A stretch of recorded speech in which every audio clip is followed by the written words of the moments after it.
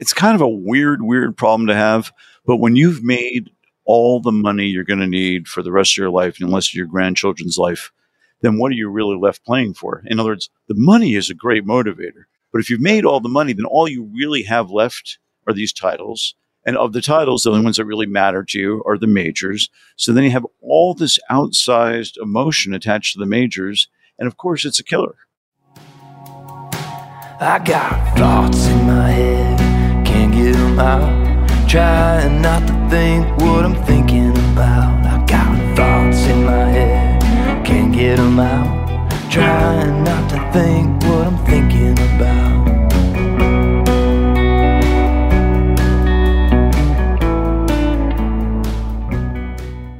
Hello, this is Alan Shipnuck. Welcome back to another Fire Drill podcast. It is Sunday evening here at Los Angeles Country Club. The 123rd U.S. Open is in the books. Michael Bamberger and I are straight from the 18th green, watching a star be born. Is that proper English? A star was born. We have a new star in Wyndham Clark. I mean, what a just ballsy performance. He played great all week. All week, and especially today. I mean, so many... Middle of the round, it looked like he was going to lose it completely, and he got up and down for bogey after making an absolute hash of the par 5 8th hole. A couple other great saves, and then hit the shot of the week on the par 5 14th. Threaded that 3-wood in between those bunkers. That's about a 8-yard gap. He ran it up there for the 2-putt birdie that ultimately gave him the cushion that got him home. So, I mean, we were talking about this the other day. Has definitely one of my favorite swings in golf. He's only 28, clearly ascendant. What do you like about this kid? Well, he's strong as an ox. He's unpretentious. He's see ball, hit ball, get better at golf. From the little I picked up on YouTube, his swing has improved over the years. I know he was a good college player, but he's way better now. And this is definitely, I realize he's not a household name to people who follow golf casually, but he is not a one and done by any means. This is not Jack Fleck. No, and I mean his only his second tour win, but the last one was on a big league ballpark too, Quail Hollow. Where they play major championships, yeah. Sure. So, major. I mean, not a household name, but he's edging in that direction. There's always that moment, kind of maybe. I don't really feel it right now, where wouldn't have been so great if Rory could win a major. Wouldn't have been especially so great if Ricky Fowler could have finally, but Ricky Fowler's coming back. Rory is Rory. Scotty Scheffler is Scotty Scheffler. He can play bad in top 5. So you'd really have to say that golf is in a very good place. But I think the most significant thing for the casual fan is to not be in any way dismissive of this Wyndham Clark. I guess he sort of comes out of the Steve Jones tradition, who was a really fine player. Not flashy, not charismatic, but a really fine player. And we would have heard more from Steve Jones was it not for injury. Just looking at this guy's physique and the way he goes about his business, you can never predict injury, but he doesn't look like somebody who's going to go south anytime soon. That's all very well said. I mean, thank you. He just seems like a sort of a self-contained, compact player. It doesn't have a huge entourage, and there's that throwback feel. Like you said, he keeps it simple. The golf swing is simple. His approach is simple. And it's like Scotty Scheffler, honestly. Like, those are the guys that very much just keep going. And I mean, anytime you win an Open, anytime you win a major, especially as a youngish player, like, your life is going to change. But I could see Clark just being one of those guys who's like, instead of getting lost in the sauce and distracted, like, you can be a star just by what you do on the golf course. You can make generational wealth just by what you do on the golf course. You don't have to chase all the other things. You don't have to try and be somebody you're not. I mean, as far as I know, he has no social media presence. I've never come across it anyway. And he just seems like a focused dude who is going to maximize his considerable talent. So that's kind of fun. Yeah. It's something about majors. We spend so much time, and now more than ever, in the build-up talking about people that we already know a lot about.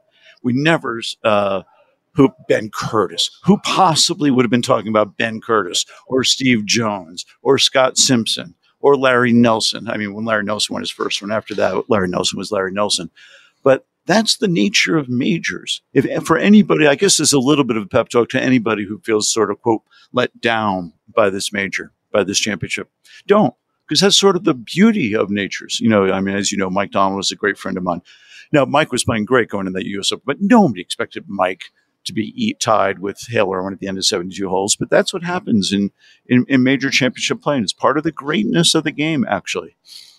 I mean, that's beautifully said. And, the bottom line is Wyndham Clark got it done. He made the putts he had to make. He hit the shots he had to hit. He got himself out of trouble. Ricky Fowler, it always felt like it was going to be too soon for him. I mean, he's a work in progress still. And to tiptoe back from the abyss, it felt like it wasn't going to be his time. But, Ricky Fowler shot 75 today and made a bunch of bogeys. Yeah, and it just went one in the last.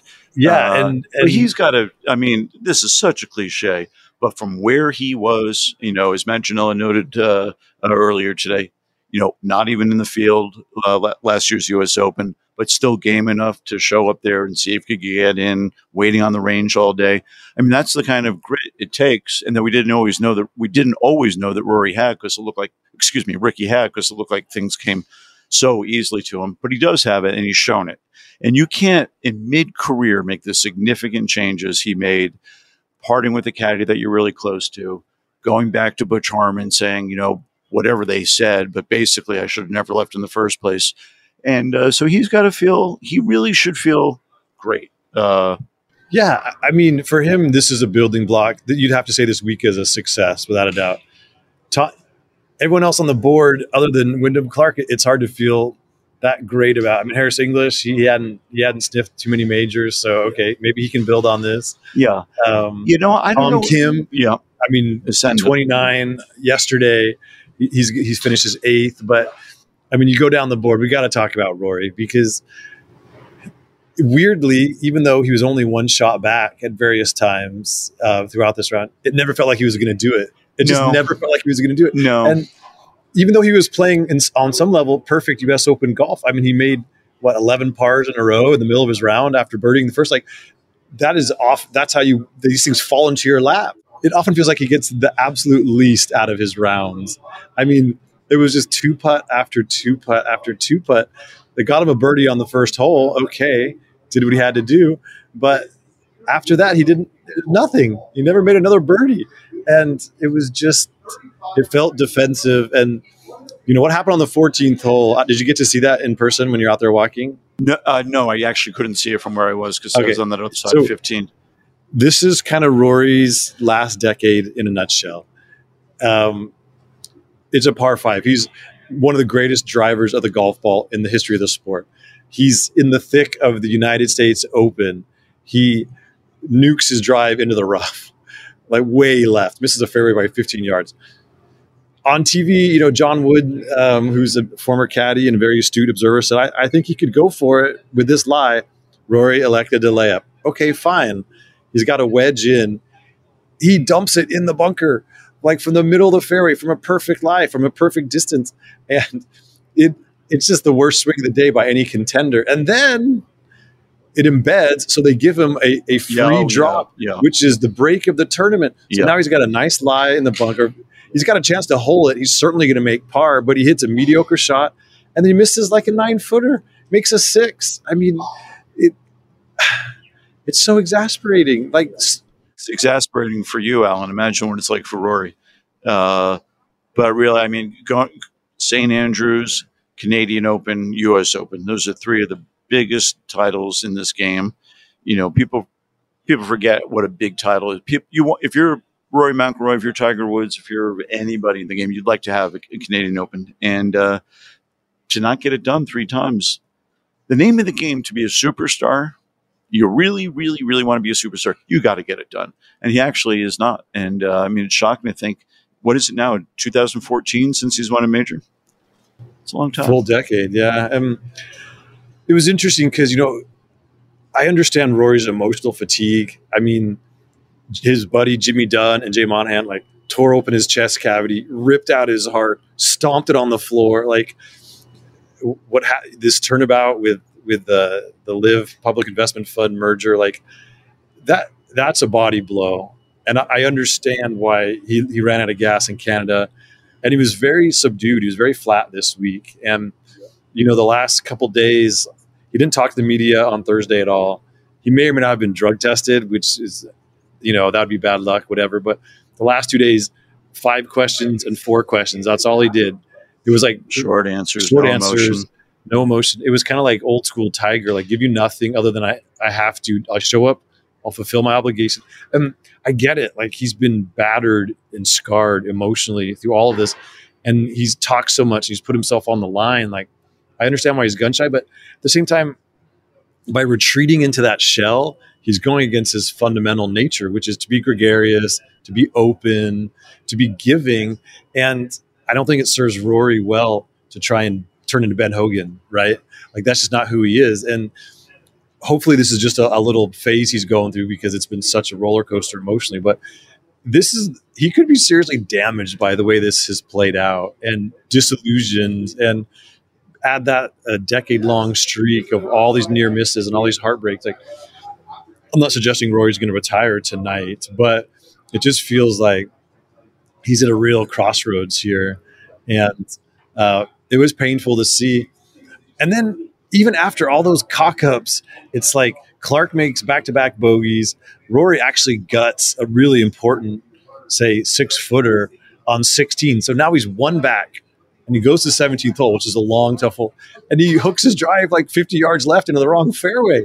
I'm curious about that. I was on the golf course. I actually was right on the tee. I thought he did that willfully. Did they say on TV it was a mistake? I don't think so, because the way that green is canted, it's very difficult. You got to do a draw shot in there. You can't get it. He had no stop. angle. There's no cut shot. And he hit it right to flag. Hit a beautiful second shot. And of course, it ran over the green because it was no angle. Yeah. It would make no sense strategically. I don't know. He looked totally content to pick it up that tee, so I really couldn't tell. But we'd like to know the answer to that. Or does anyone? I didn't. You and I ran in here to pod, so I haven't heard his comments. If he says he meant to do it, I don't believe it, because it could have gotten caught up in the trees. And on a firm green, there was needing a birdie at some point, probably to catch Clark. It's not the right play. You would actually have a better chance of making a 3 from that front bunker than you would from holding it where he was. If you play down the right side of the correct fairway, you can sling a draw in there and feed the ball back to that flag. It strategically would make no sense. So you could hit a cut shot from the right side of that fairway with that hook wind, hit a cut shot into it, hold it, and maybe have a chance. It's just like that was a curious play. I'd like to know what was going on there, but literally the bounce in his step is gone. Yeah. That was his trademark. I know. I remember Jeff Ogilvy commenting on that when he was a rookie.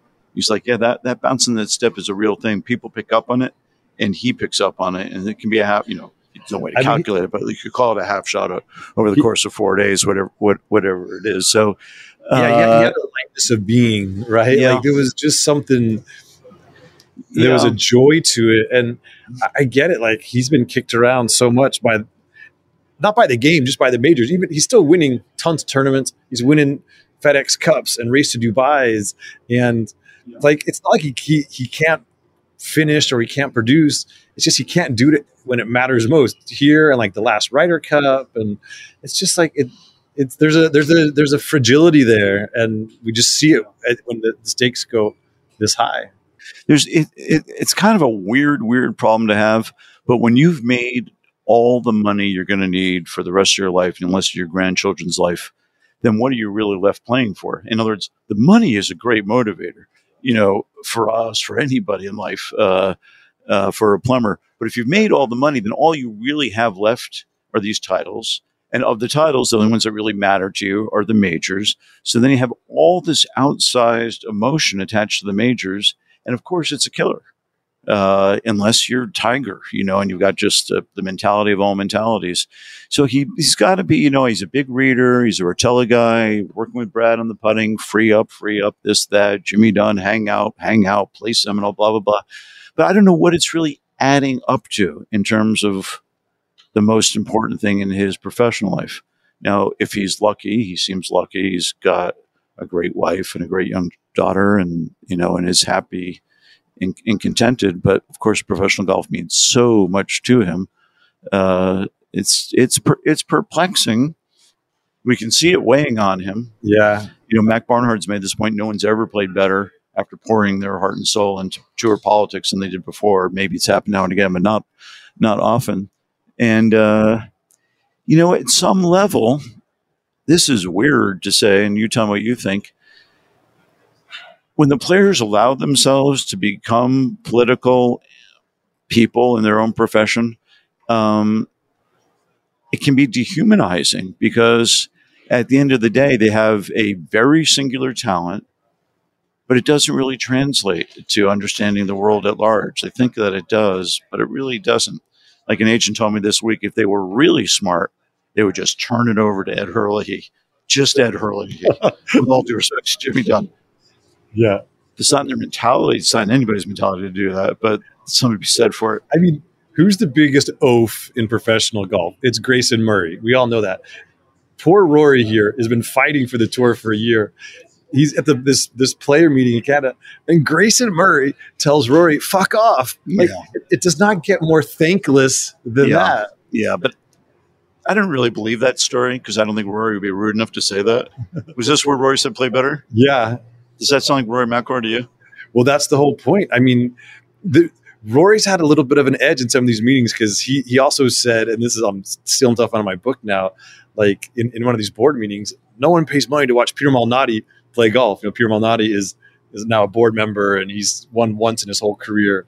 And I think there's an exasperation now. I think Rory's clearly frustrated. That was why he would lash out. Also, Grayson was like talking a lot and being a total idiot in this meeting, and Rory had enough. And he actually was defending Jay Monahan. But the point is, like, Rory doesn't need that. He does not need Grayson Murray, of all people, like dropping F-bombs on him. And that's a position he put himself in. And it's got to be so disillusioning. And I don't know. There's a collective strength in the Peter Malnatis, and this is really the whole point of Live Golf versus the PGA Tour, or what used to be the PGA Tour, and we don't know what it'll be next year. That collectively, Tiger's got to beat all those guys. Rory's got to beat all those. John Rahm, and by the way, prior to this week, Wyndham Clark was one of those guys. But it's really the collective strength of all these good players and them beating the collective strength that makes you a star in the first place. Otherwise, you just really do have a glorified all-star tour, which to me is what Live Golf is. But as you pointed out many times, the PGA Tour is now following the model. I got to ask you a question about this Live Tour, because I've asked various people this. I asked Walter Driver this question today. I've asked agents this question, wise old golf people. What are the Saudis investing in? Well, they're not investing in Live Golf. Live Golf is going to remain this parallel entity for as long as Yasser Al Rumayyan wants it to. But they are investing in this new company that's going to try and find new opportunities. And Monahan talked about sports betting, talked about the TPC network and real estate, talked about their proprietary data. And so the whole point is to try and find new revenue streams. I mean, they're also investing in the tournament and therefore getting access to all of these blue chip sponsors. There's always been a certain number of companies that wouldn't do business with the Saudis or felt squeamish about it. Now they have the official stamp of approval. They bought the approval of the PGA Tour and therefore corporate America. So now if you're the CEO at, pick a tour title sponsor, and there's now Yasser and his people have access to this guy and vice versa. And so they're investing in new industries. They're investing in new initiatives we can't even imagine yet.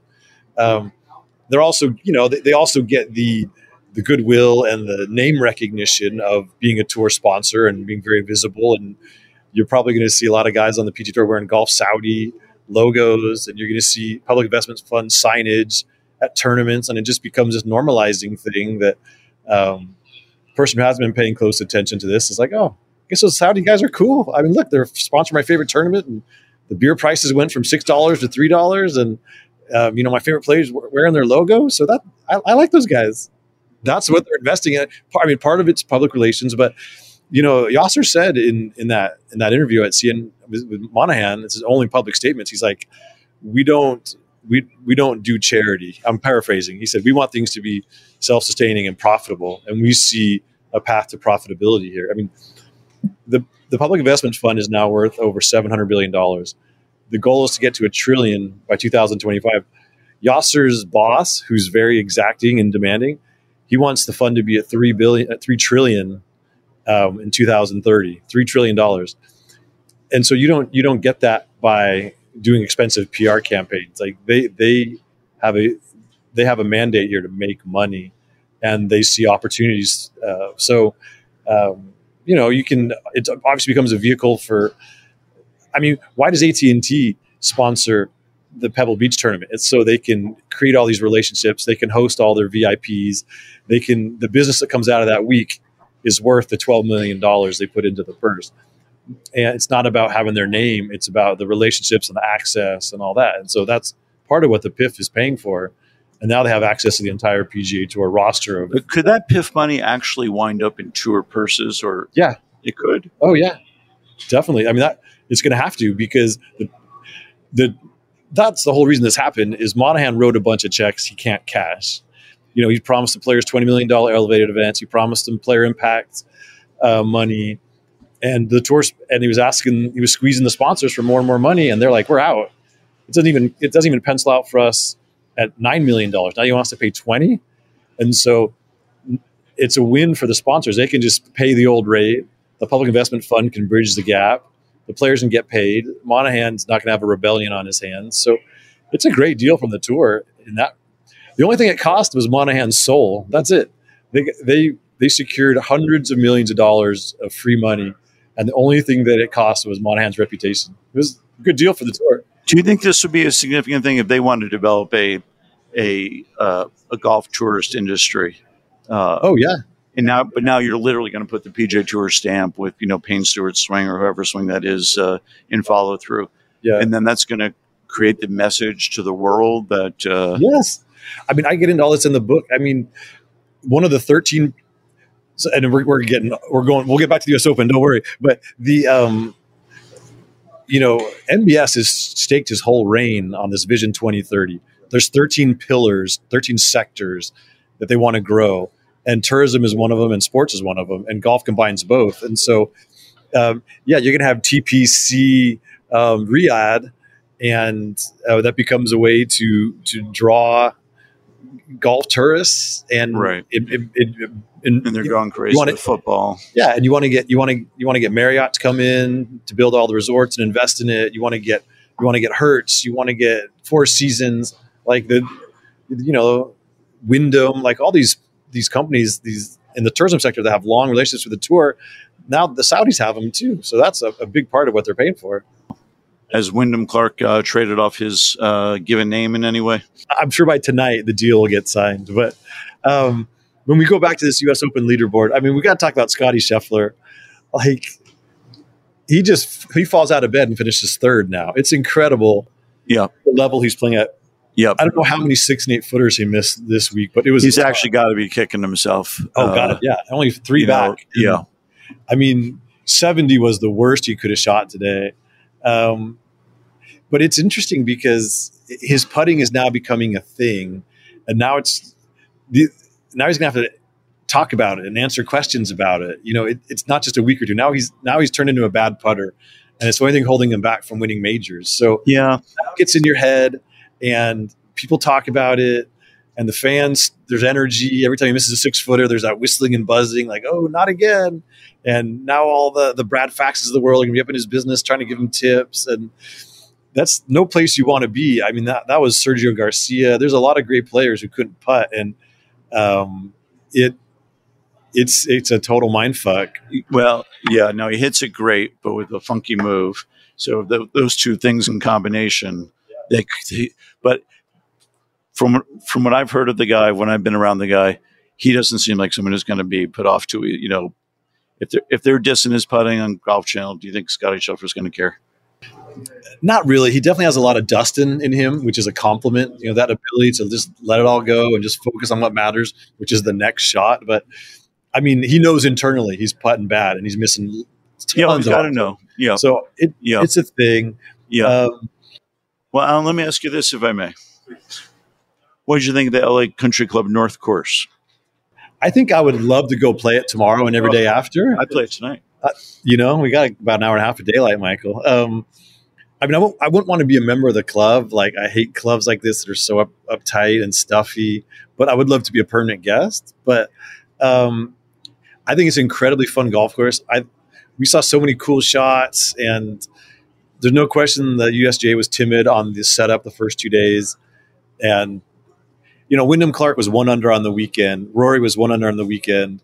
Scheffler was 2 under. You know, those are your top 3 guys. Like, it played really exactly how you want a U.S. Open to play on the weekend. The first 2 days, it was a little soft and vulnerable, and the scores went really low. But you know, look at Xander. I mean, he was 5 over the last 3 rounds.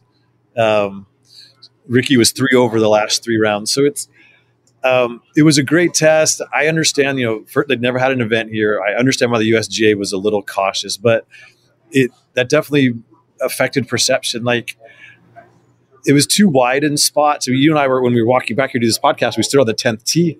I mean, you said it looks like Sheep Ranch. I mean, it's the widest fairway in the world. Guys are driving at 380 and just having a wedge in. Like, where's the challenge there? I mean, they put the pin in some tough spots, but when the greens weren't super firm like today, it was accessible. And there was a lot of holes like that. So, Yeah.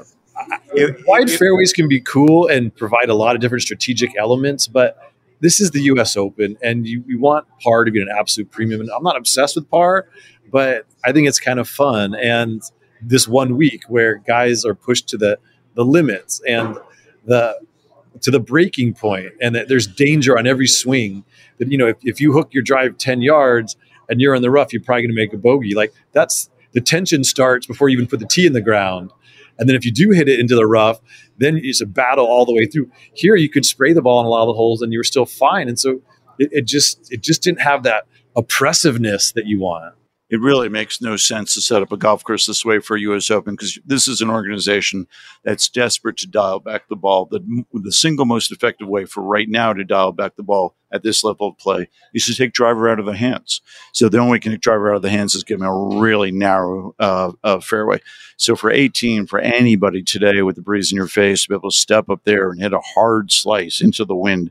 You know, I understand. I didn't see it, but I saw where it finished. Wyndham Clark's tee shot on 18 evidently was bad. Well, it was fine by the time it settled. And, you know, it must have thinned that second shot a little bit, came up short. But the point is, you know, my friend Mike Donald made this point. 18, and we saw it at Winged Foot. We've seen it at almost every U.S. Open. 18, you should be sweating bullets trying to drive in the fairway, just trying to find a place. And there's really no challenge in hitting 18, 10, 8. Numerous other fairways. You know, the 15th, it was cute. Not really. You know, it's not Pebble, you know. I don't know. Why not just have a 140-yard par 3? But it was a little too much. I don't mind experimenting, trying stuff, and I love the risk reward par 4s, short par 4s. That's neat. But just, when you say too timid, I think that's exactly the right word. It's like the USGA is kind of afraid to really take the reins here. And even with the ball, we heard it in the USGA press conference. They said, you know, we're going to rein back this ball. Well, really, even what you're saying, if you could get it, is not really reining back the ball. 5% is nothing. It's a joke. It's nothing. It's actually, it's close to nothing. So I don't know. It didn't feel, I think between Riviera and LA Country Club North, I mean, Riv is Riv. It's great. If I could only play one of the 2 courses, I'd rather play here. Now, as you say, change your shoes in the car park and go to the first tee. That'd be fine. By the way, I have played it once. Have you ever played it? Mm-hmm. Yeah. It was a fantastic experience. I had a fried egg sandwich at the turn years ago with avocado, very thin, soft. Like one of the best sandwiches, certainly the best sandwich I've ever had at the turn in my life. I mean, it's really everything they do well here. It's not, you know, your style or my style. But Riviera, it seems to me like a U.S. Open course. I'd be shocked if there's not another U.S. Open Riviera before 2 months. I don't know. I mean, they're already committed to coming back here in 16 years. What year is it? 2039. 39. Why? I just hope Why are you making these crazy long-term commitments? I mean, my philosophy in life now is commit to as little as you possibly can. Well, they're going out of their way to commit to things they don't have to commit to. I know, it's true. The listener should know that Michael often just books a one-way flight, and I'll say, "How are you? When you flying out?" He's like, "I don't know. This is like on the day after the tournament," and he just wings it. So yeah, you're You're true to your word. Well, why? Why is USG doing this? Do they think they're going to start selling tickets for Marion 2051 now or 2050, whenever it is? I think it's just a negotiation. The LACC said, well, if we're going to go through all this trouble, we want 2 U.S. Opens, not just one. We don't want to be a one-off. And so like, okay, fine. We'll give you this one, and we'll just put one way out there we don't have to think about for a while. It'll be interesting. I'm sure it's one of my favorite subplots is the pride of the members is always damaged when at the Open. And well, seeing the pride of membership at Shinnecock Hills be like, yeah, we don't know about this. Yeah, that's been a long time to recover. Yeah, and so I'm sure there's a lot of bitter, white shoe lawyers running around the clubhouse raging against the USGA. I would be curious what kind of philosophies change for the next setup if everyone's having buyer's remorse, and because this was not the winning score doesn't matter. It was just the sense it didn't feel like a U.S. Open, and part of that was the crowds. It's been talked about a lot. We don't have to go deep on it, but it just didn't have the electricity you want. There was a nice crowd there on 18, but that was only because of the build out down the first fairway. And I wonder if it might be seller's remorse. I wonder if the LA Country Club was going to be like, when you say buyer's remorse, did you mean the USGA? I kind of meant they're essentially both buyers and sellers in this transaction. And yeah, I kind of meant both. You're right. But I could imagine, I mean, I don't know the membership. I really don't know this club at all. But I could imagine the club saying, it was nice, but we don't need it again. You're giving up a lot. You're giving up your South Course. That's beat up, parking and all the rest. It's not like Marion where it's so much part of the tradition to have these USGA competitions, and especially U.S. Opens. Like they can have other competitions here that aren't so demanding, and it's all subject to reevaluation. And I agree. 2039 could wind up at Chambers Bay or Erin Hills. We'll see. Chambers Bay could be much improved. There's no reason why it couldn't. I thought Chambers Bay was cool, but it's a beautiful piece of land. Yeah. It's probably in some ways Wyndham Clark was the right winner for. It just kind of fits like a good but not a great winner. From the popular perception, he earned it. He played lights out. All credit to Wyndham Clark, but the casual fans are going to kind of be like, I wish we had Rory. Wish we had Ricky. And it just, I guess it seems sort of fitting somehow. Like he was the right man at the right time, and I don't mean that disparagingly. Like he hit the shots, he won the tournament, but it's not going to be remembered as a transcendent Open. If Rory had won this and then went on to win 6 more, like this would have been in the timeline of his career and in golf, it would have been deeply impactful. And if Ricky had won, it would have been larger than life. There would have been 30 guys on the green to mob him, And so, did you feel? What Alan? What was your impression of that moment when we were watching Ricky just standing on that 18th green waiting? Yeah, that was cool. I don't know if the cameras caught this. So Clark taps in, wins the Open, celebrates lustily as he should. Lots of hugs, lots of kisses, and Rory just stood on the back of the green, as still as a statue. Just the picture of dignity and propriety. Did you say Rory or Ricky? Oh, I meant Ricky. Did I say Rory? I'm not sure, but Ricky. Yeah, it was Ricky. If I said Rory, I meant Ricky. And it was just neat. It was like. It was the right thing to do. He wasn't pouting. He wasn't moping. I mean, he just played a mediocre round and lost the U.S. Open, and he was totally cool about it. And we had a great look at it. It was just it felt right in the moment. What does feel right, and so much doesn't kind of feel right in golf right now. It was just nice to see. Do you feel, as a golf fan, do you feel any Live PGA Tour divide when you're looking at a board as to who you might be rooting for? Because unlike the Masters, which was very, very much Live versus Tour, and the PGA Championship to a slightly lesser degree, but still was, this one didn't have that feel at all. Now, part of it's the way the board shook out, but part of it is just the news of last week. Yeah, I totally agree. That's completely mellowed out. I mean,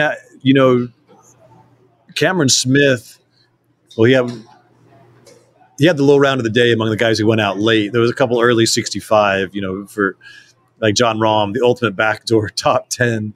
But Cameron Smith was the hottest guy on the course when it really mattered. But he ran out of holes, but he looked great. He's going to wind up, he finishes 4th.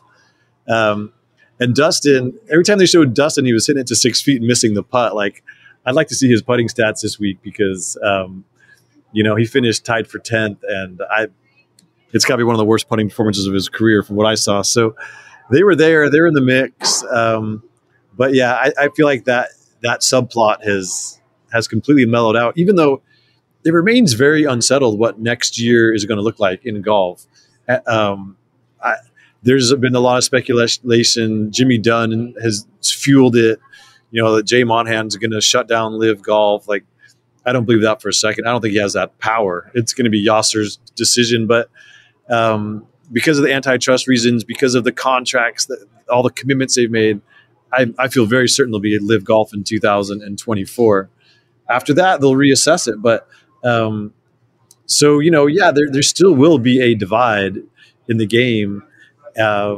Whether they can make peace and the Live guys can take sponsors exemptions and play a certain number of events on the tour, like how that's going to shake out. I mean, I think there will be some cross pollination, but there will still be a separation, but it won't be as bitchy. And we kind of know that there'll be a reapproachment at some point. So it feels like it's just gonna be a transitional year, and then we'll see how it all plays out. So yeah, I didn't feel that energy at all. Yeah. You remember what a big fuss it was? At the Masters, absolutely for sure. The whole quote golf establishment was praying that Jon Rahm would get to the house, and Brooks Koepka would not. And Phil, they're completely dismissive of. At the PGA, Koepka was so powerful. He's a powerful presence. He's hard to dismiss. But there was still the whole thing when Seth Waugh didn't shake his hand, and Seth can say what he wanted to say, and he did. But the fact is, he didn't shake his hand. You know what I'm talking about? I know what you're talking about. I mean, supposedly that was not their first go around on the photo, and I think what I heard was Seth had already taken a photo with him. You're right, but it just became a story whether it was one or not. And but the difference also is Phil, we know, has been such a muckraker. And Patrick Reed, who was also in contention at the Masters. Like, those are worst case scenarios. Brooks has always, throughout this whole thing, has displayed very little interest in mixing it up. And he wasn't part of the lawsuits. He hasn't been part of the sniping on social media. So him and Dustin have stayed above the fray, and Cam Smith too. Did you make any eye contact with Phil Mickelson this week? I did not. Do you kind of try to avoid it so you don't feel like you're maybe getting in his face where you may not want it? Or what's your attitude about that? Yeah, I've ever since that thing happened in London where I got bounced out of his press conference, I've tried to give him a wide berth because I don't want people to think that I'm like trying to insert myself into his business or trying to make it myself the story. I did try and ask him a few questions and Live Mexico at the start of this year because I really needed to fact check something with him for the book, and he somewhat brusquely declined, and that's fine. Is that in a group setting or? No, I got him walking off the driving range, just him and I. And one of the weirdest years in golf when you think about where he was a year ago, with that odd press conference before the tournament, and then some really pretty mediocre play, and then a stunning round of golf Sunday at the Masters, and then I'm wrong often. I truly thought he'd come here and contend. I really, really did. Knows the course well, knows the grasses, been around here a lot. A lot of short game action on this course. Yeah, I think he did play horribly. He missed the cut by one, but it was just, it was disappointing. I mean, I don't know. The Masters is the most predictable tournament of the year. Who's going to play well? You still got to do it, but Phil is dangerous there in perpetuity. But getting his game to travel, it just hasn't happened since Kiowa. So, I mean, we're now going on 2 years since he really made a run anywhere other than Augusta. That wasn't a run. That was freakishly making 4 birdies at the end of the day. Yeah, I don't know. It's the mystery of golf. Why do people play well when they do and they don't? I mean, how many people on planet Earth picked Wyndham Clark this year? I'm staying at, you met my Aunt Harriet. I'm staying with her and her boyfriend, Myron, who loves golf. And every night he's asking, who do you think is going to win? And he's got a bookie. He's placing bets and he's doing all this stuff. And no one mentioned Wyndham Clark. I didn't. He didn't. You didn't. Nobody. But shout out to Michael Bamber, who did predict the winning score of 10 under at the start of the week. I did predict the winning score of 10 under. I did not even consider Wyndham Clark. By Saturday night, I did think I thought it'd be Wyndham Clark and Scotty Scheffler necking it out, neck and neck. The most impressive part of his whole package as a golfer is the grit. He is so gritty. I mean, some of those saves, that bogey he saved, on the par 5 on the front 9, number 8, like that was a U.S. Open bogey. It looked like he was going to make a triple. He sneaked out of there with a 6, and that was probably the key moment of the final round. And some superb up and downs. I mean, when he leaves that approach on 18 so short, that amphitheater, they let the crowds run down the 18th fairway. There's a lot of energy. There's a lot of commotion. It's like you and I both thought he was going to have to make a 5-footer to win the U.S. Open, and he knocked up there stone dead. Like, just gritty performance. I wonder with that super heavy, long grip that he's got on the putter, I wonder what that's like to I don't know. I mean, I've never used one. I kind of tried one. I just think it's hard to hit it hard enough when you're nervous. It's just hard to hit it hard enough when you're nervous. So yeah, I thought that would come up 5 feet short.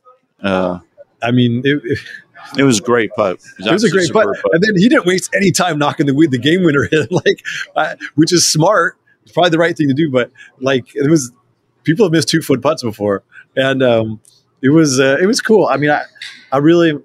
I do feel like a star was born. We said that at the top of the telecast, the podcast. We're getting heckled by KVV. I don't really feel like a star was born. I feel like, we've identified a super talent, and I don't think his personality doesn't seem like he wants to be a star. It just seems like that's an interesting question. I mean, can you become a star just by winning a lot of golf tournaments, or is there some other quality? Scheffler. I mean, is Scotty Scheffler a superstar of any sort? Do you think he goes into a mall, if guys say hi to him, he'll say hi back? Talent plus charisma. Yeah. I mean, now Ricky's the other side of the thing. He has charisma. Doesn't have the resume. He's sort of a superstar, and he was in all those ads, but he doesn't have he's got now this Wyndham Clark's got one more major than he does. What about Jon Rahm? Like, Jon Rahm, I think has presence. He has presence. I don't know if he has charisma. Yeah, but he's got gravitas. He's got gravitas. A word I'm sure he uses all the time. One of the agents told me today, one of the Spanish agents told me this week, that his English is better than his Spanish. That is really hard to do. English is a hard language to pick up, the idiomatic nature of English. It's beautiful. He speaks beautifully. He's got a huge presence. Yeah. Yeah, I mean, Cam Smith, not a star. Incredible golfer, not a star. Rory McIlroy, star, but a flawed golfer. He's just flawed. Yep. Xander Schauffele, no. Dustin Johnson, yes. Harris English, no. Ricky, yes. Fleetwood, yes, but he needs to do something. I don't know. I mean, everyone loves Fleetwood.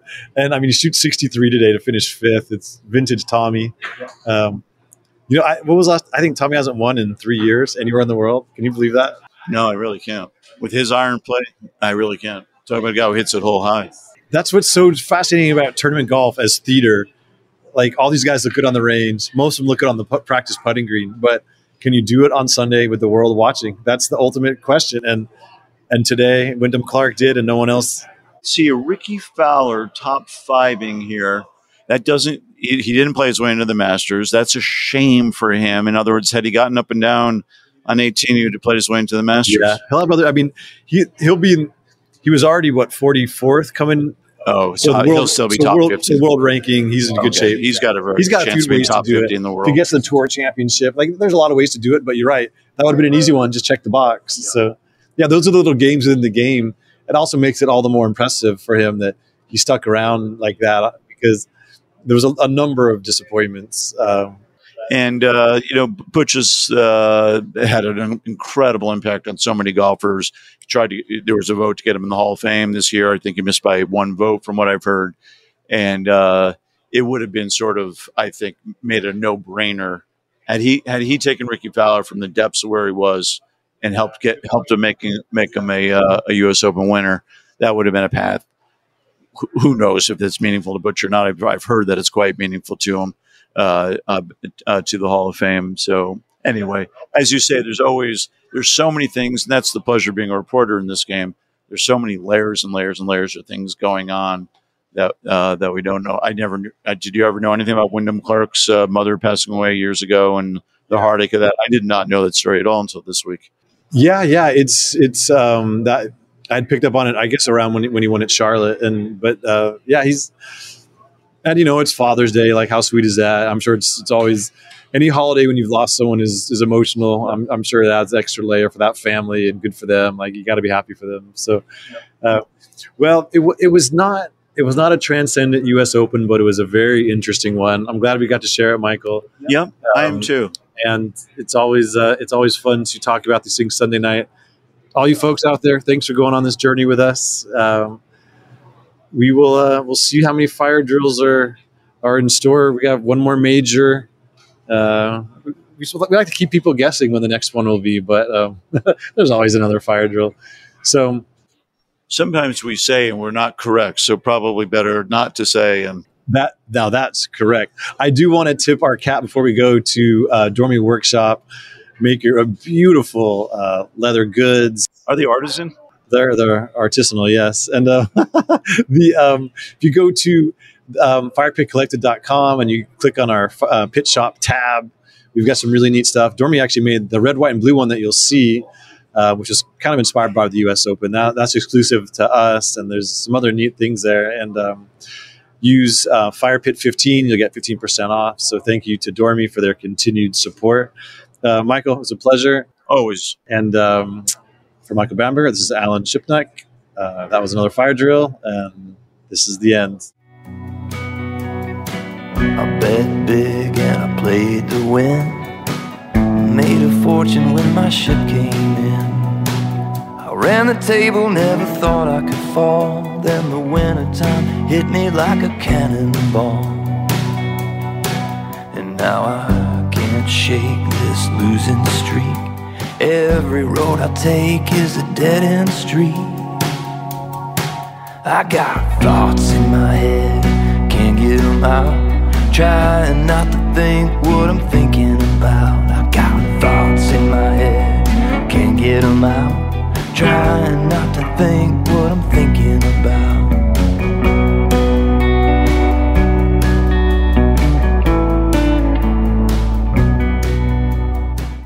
This is Malcolm Gladwell from Revisionist History. eBay Motors is here for the ride. With some elbow grease, fresh installs, and a whole lot of love, you transformed 100,000 miles and a body full of rust into a drive that's all your own. Brake kits, LED headlights, whatever you need, eBay Motors has it. And with eBay Guaranteed Fit, it's guaranteed to fit your ride the first time, every time, or your money back. Plus, at these prices, you're burning rubber, not cash. Keep your ride or die alive at ebaymotors.com. Eligible items only. Exclusions apply.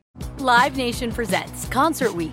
Now through May 14th, get $25 tickets to over 5,000 shows. That's up to 75% off a summer full of your favorite artists like 21 Savage, Alanis Morissette, Cage the Elephant, Celeste Barber, Dierks Bentley, Fade, Hootie and the Blowfish, Janet Jackson, Kids Bop Kids, Meghan Trainor, Peso Pluma, Sarah McLachlan. Get tickets to more than 5,000 summer shows for just $25. On sale now through May 14th. Visit LiveNation.com/Concert Week to learn more and plan your summer with Sean Paul, Sum 41, 30 Seconds to Mars, and Two Door Cinema Club. There's no distance too far for the perfect trip. Hi, checking in for... Or the perfect table. Hey, where are you? Coming! And when you get access to Resi Priority Notify with your Amex Platinum card... Hey, this looks amazing. I'm so glad you made it. And travel benefits at fine hotels and resorts booked through Amex Travel... It's worth the trip. That's the powerful backing of American Express. Terms apply. Learn more at americanexpress.com/withAmex.